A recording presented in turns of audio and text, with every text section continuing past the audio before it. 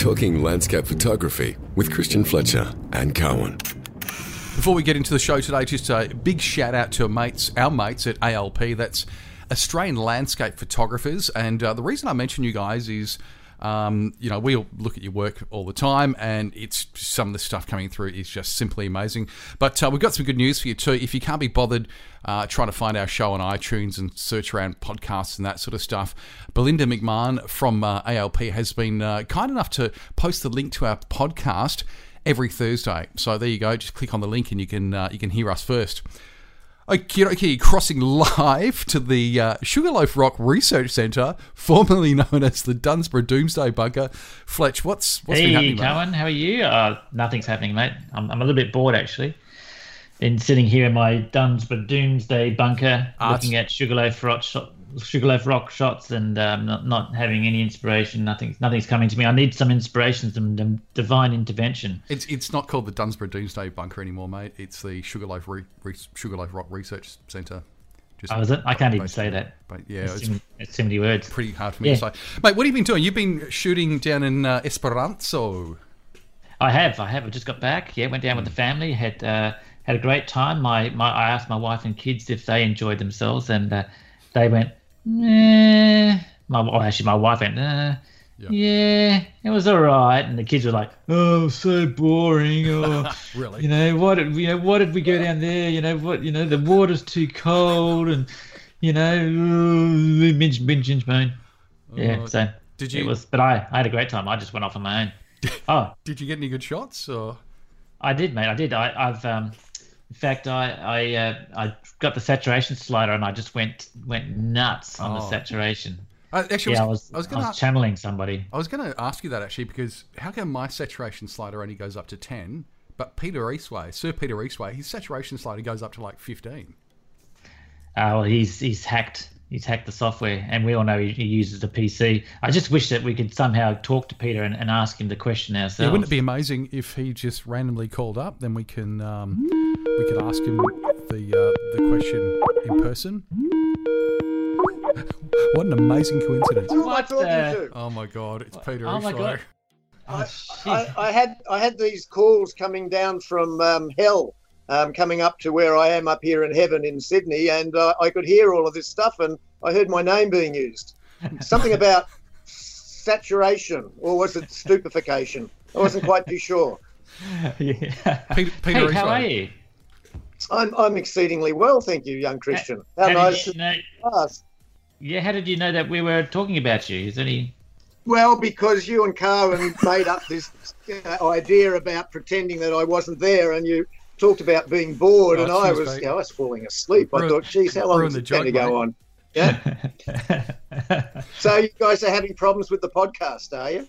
Yeah, we've got no good talent, so we thought we'd get you back because ratings were sliding, and we haven't had anyone. You wanted to finish it off quickly, did you? Is that the idea? Yeah, we haven't had anyone important on recently. And Eugene Tan, one of the biggest photographers in Sydney. Yeah, who hasn't had Will Smith getting naked in the gallery? Hangs out with rock stars, celebrities. I just want to know who you've been hanging out with lately. Anyone of any importance?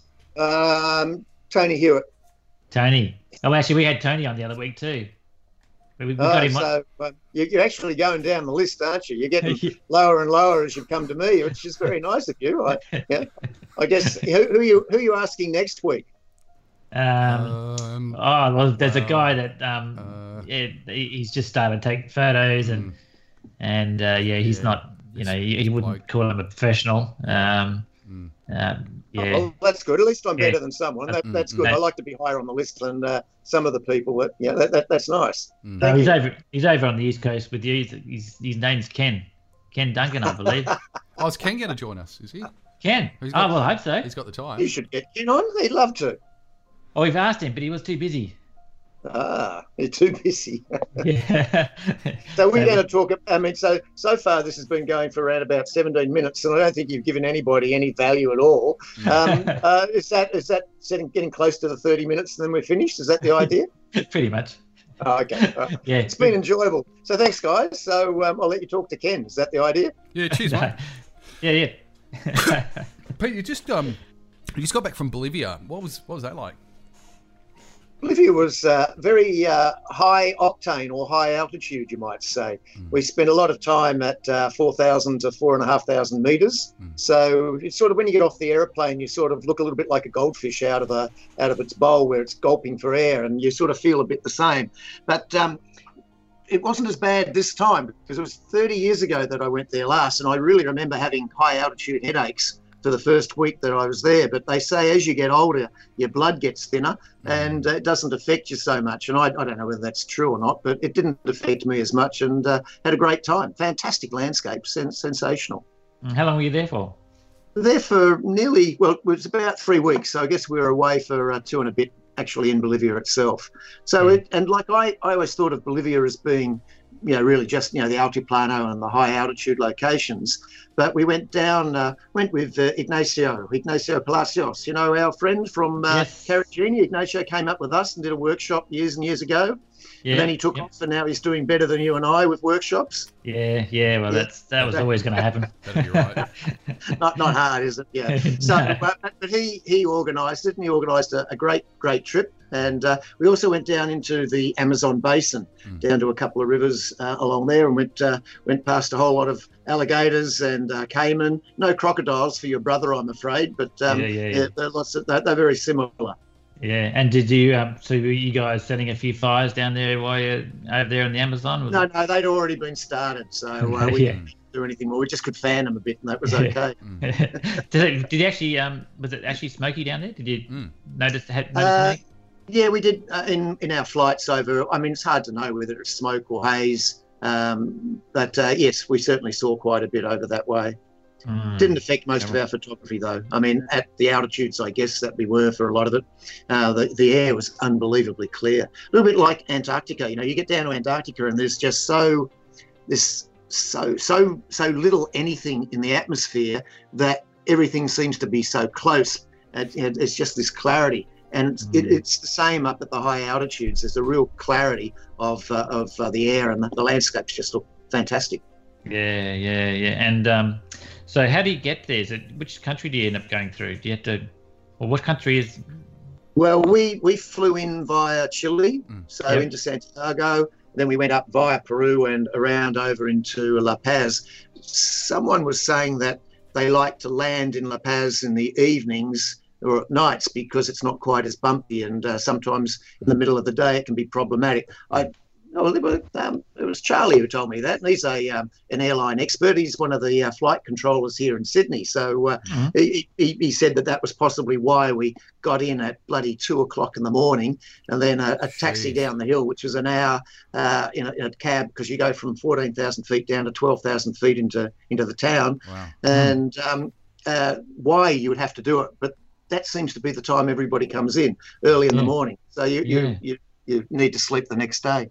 Well, I mean, I think flying into Sydney is probably one of the most horrific places you could actually ever land, because every time I've been there, there's always been a massive storm, and it's always been turbulent and horrible. So I think it must be something about Bolivia and Sydney. They must be on the same. I'm not exactly sure how you made that connection, but that's okay. That sounds like a Fletcher connection to me. Yeah. Well, I'm coming to Sydney in a couple of weeks' time. Oh, no, about a month's time, about 4 weeks' time.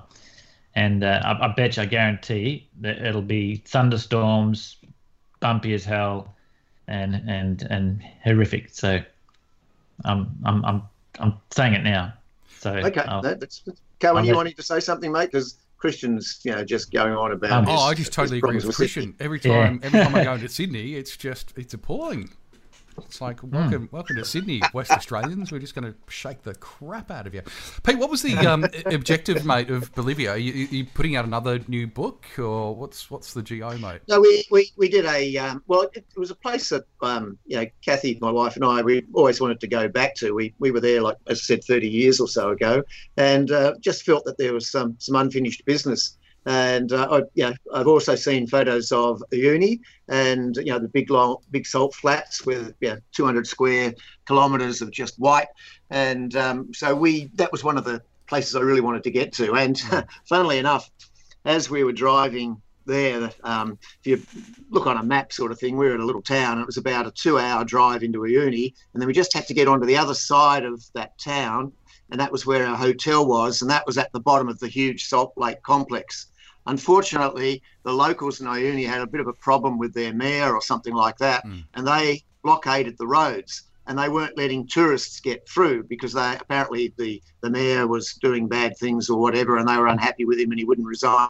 I don't know what it was, but if you look at Google Iuni blockade, it seems that every 2 years or so they have problems, and so they blockade the road. So we thought, no trouble, we'll just go around. So instead of spending 2 hours going from A to B, we went from A to G to Q to W to Z and then back into B, and that was 13 hours on the road. Wow. And even worse, when we were coming in the back way, because you're out in the salt flats, I mean, it was dark by then, you could see everything for miles around. And as we came in, these 2 headlights turned on just as we were coming into the hotel. And that were it was driven by a couple of locals from the town, and they had gone around the back because they'd heard that people were finding a back way into the hotel. And they came into our drivers and they wanted the drivers to go into town, in which case they wouldn't have let them back out. When the drivers said no, they put bolts in all of the tyres. So the following morning, our drivers said to us, listen, you guys have got to get up early. Excuse me. You got to get up early, and we'll be parked 200 metres away from the hotel. So before dawn, we're there dragging our suitcases across the salt flat for 2 kilometres because they're not very good with distances over in Bolivia, obviously. And jumped in the cars, and then we drove off, and everything was okay. But there's a busload of Japanese tourists. Sorry about that. That'll be Ken Duncan. It might be important. Normally no one rings me because, I don't have any friends anymore. Go on, pick it up. But pick it up and say hello. No, it'll probably be Ken. So, anyway, we managed to get away. But that was very exciting, I've got to say. It was one of those wonderful little stories where at the time we were a little bit concerned that if they had stopped us, well, let's put it this way. There was another guy in the hotel and they had given him permission to walk to the airport. He couldn't drive there, but he could walk there. Jeez, your question to me is, how far is that? Yeah, 21 kilometres. Yeah, and it's up a couple of thousand metres or something, is it? Yeah, that's right, 4,500 metres. So yeah, that's just cruel. Yeah, so that was quite amusing. So anyway, I'm not too sure if it's sorted out or not now. I did do a little search on Google yesterday just to see, and it's no talk about it. But there you go, fun and games. But the landscape was worth it. It was sensational. So straight out from your hotel, is there good stuff to photograph, or do you have to travel? Just look out, and there's those wonderful hexagonal shapes and everything. But there are quite a lot of tyre tracks. So although there are sort of areas where everybody drives, it doesn't mean that everybody only drives there. And so you would have to drive out and look for places which hadn't been covered by tyre tracks.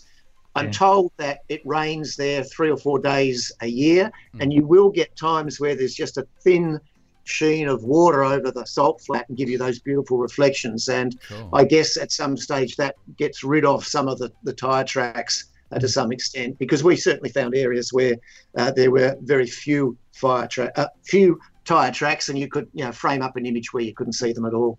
Yeah, right. Okay.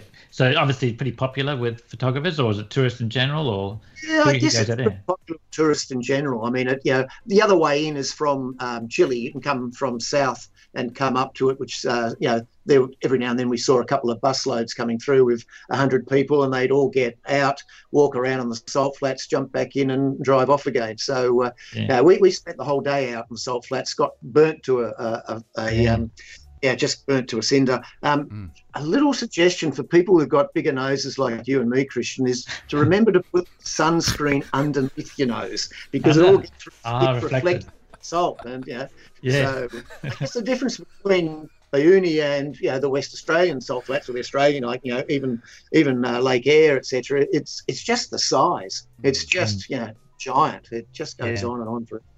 Must be. I know when you're out in those salt lakes, it's so glary. Did you wear sunglasses the whole time, or were you just sort of squinting like? I had sunglasses on. Yeah. Because they can it's unforgiving, that sort of stuff. You are looking very suntan, Pete. Like, you're looking suntanned and well, and goatee there, and Yeah, he's a bit goatee-ish. Good bit man, manly.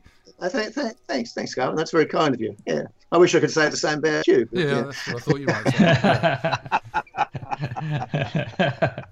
Carmen looks a bit sunburned at the moment. Actually, he looks as though he's got a good tan. Christian, you're looking a little bit pale. You must have been, in this. There's this dungeon of yours, isn't it? And it's in an old shipping container. Is that right? It is. Yep. But no, I've been doing the Effidex treatment. Oh, remember, yeah. So, but I was very brave and went for the whole face. So last week I looked like a drug user. I was horrendous. I've got to do that again as well. So, but is this podcast designed for old men or for young people? Well, mostly just our friends. Like they're the only listeners. There's like 5 of them. Yeah, my parents. Yeah. Okay, right. Yeah. And so what else is in Bolivia besides the Salt Lakes? Obviously, there's some mountains, but is there anything else that's... Yeah, the volcanoes. There's some wonderful volcanoes around. Down in the Amazon basin as well, it was the wildlife. And I really had a lot of fun with the birds and the alligators. Well, there are a few pink porpoises down there, pink dolphins, but we did see them, but they are an exercise in frustration trying to photograph. I think a few of the photographers with us, they got some really good shots, but I'm still waiting to see whether I got any at all. And the honest answer is no, I didn't. Can I just? I've just got to say, I shoot, quite often on Swan River here in Perth, and we could go there right now, and I guarantee we'll see dolphins. But if you've got your camera with you, they just don't appear. Yeah. They say that the dolphins are far more intelligent than humans, and I'm beginning to believe that that's correct. And they have these pink dolphins. Now, I know Christian would love to go there because of his affinity with pink as a colour and how he loves it and wears it a lot and all that sort of stuff. But they really are actually a pinkish colour. And they're not particularly handsome in the way of dolphins, but they are definitely very smart. And people go swimming with them. Now, take this as an idea. Yeah, it's a little bit like the billabongs up in the north of Australia. And as the summer proceeds and everything dries up, all the water retracts into just the water, just the river itself. And the water gets lower and lower. So when we're there, we're looking up to the top of the banks, which might be 10, 20 feet above us in some places. And so the water is getting shallower and shallower. And along the edges of the river are caiman and alligators like every 20 feet. I mean, you don't get off your dinghy, your canoe, because there are just so many of these reptilian fellows floating around there. You're gonna have a long day. And people, and as you go past, the alligators slide into the water, thinking, "Ooh, those look like Australian tourists. They're really yummy. I'm going to get sucked into them." So we come around the corner and in the corners and the bends of the river is a place where the dolphins often play, and there are all of these other canoes lined up with tourists. And they're tourists because they're all beetroot red because they haven't put any sunscreen on and they've been out for the day looking for the dolphins. And the water is muddy. You can't see anything. It's just really thick with mud. So you've got no idea how deep it is or what's underneath. And there are people out there swimming because they want to swim with the dolphins. And think, what about the alligators? What about the caiman? Oh, they don't eat much. They just eat a leg, but a caiman, maybe 2 legs. But you still got arms. What's the problem? Caiman aren't that bitey though, are they? Or do they? I reckon they'd be bitey. I wasn't going in, that's for sure. They said, bring along your swimmers. I said, what for? I mean, the water was putrid. Now, look, take away what the people put into there. I mean, what all the animals were putting into there, it certainly wasn't a clean place. It wasn't a swimming pool. Not for me. Call me a Puritan, call me what you like, but I wasn't going to go swimming in that, I'll tell you. That doesn't sound good, mate. Doesn't sound good. Well, that's the total opposite to Esperance, of course. You've been to Esperance, haven't you, Pete? I have indeed. Yes. Yep. And the water down there is clear and blue and beautiful, cold. Yep. But I still didn't put my swimmers on and go for a swim down there either. So, yeah. And so, what gear did you take over there, mate? Did you with your animal stuff? What are you shooting with the animals with? Yeah. The phase? No, I didn't use the phase on this one. I took my Fuji X-T3.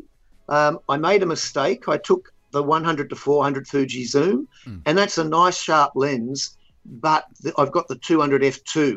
which is just diabolically sharp. And I didn't take that this time, and I don't know why. I didn't realise how much wildlife there was, but that was my mistake. I think the 200 at f2, because it's quite dark, and we, not obviously in the middle of the day, but we were shooting often under a canopy of trees. Like we had some cappuccino monkeys, I think they were called, and there's a lot of, they're tucked in amongst the trees, and so it's very dark. And I would be shooting at ISO 3200 to have enough shutter speed, because I needed a thousandth of a second shutter speed to make sure that the monkeys weren't blurred, because there's all very well having a nice background, but if you've got this blurry animal across the front, it doesn't work. Monkeys, so I needed to ramp the ISO up, and at f4.5, f5.6, if I'd been shooting at f2, I wouldn't have needed such a high ISO, and I could have had a faster shutter speed. So that was one little mistake. On the other side, I took the A series, the Phase 1 A series with the 150 megapixel back, and that was for the landscape. So I just had an ultra wide, a slight wide, and a moderate telephoto lens with me, and that was so it was the 23, the 70, and the 180, and we were shooting up the top of La Paz, which is the capital of, it's the biggest city at any rate in Bolivia. I think it's the capital, and as you look over the edge of the Altiplano, when the airport's up the top, there's like this huge big Grand Canyon sort of valley, and it is just covered with little 1- and 2-story dwellings over the sides. It's just amazing.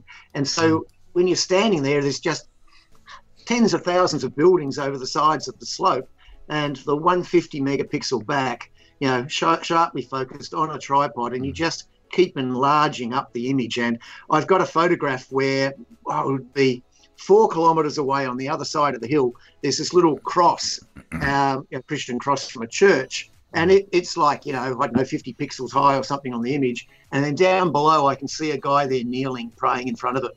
Yeah, and that's, it just blew me away. This guy just standing there. It was just incredible, the detail. So beautiful, beautiful place. And the 150 megapixel really just blew my mind away. Just worked flawlessly. It was beautiful.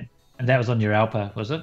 That was using the Alpha. So it's, taking the XF, it's quite heavy, and it would work for wildlife to some extent, but like the 240mm on the XF, you can use autofocus, but it's not super fast, and then I'm only taking 1 frame every second or so. With the Fuji, you can shoot at 8 or 10 frames a second, hose down the wildlife, and just get exactly, like birds flying. I'm not going to get necessarily exactly the right shot. I got some great shots of flamingos in the air because I could hose them down. So just using the technology to get the shot. So once the focus is locked on, just keep pressing the button, and hopefully you get the right gesture, the right nuance of the wings as they're flapping up and down.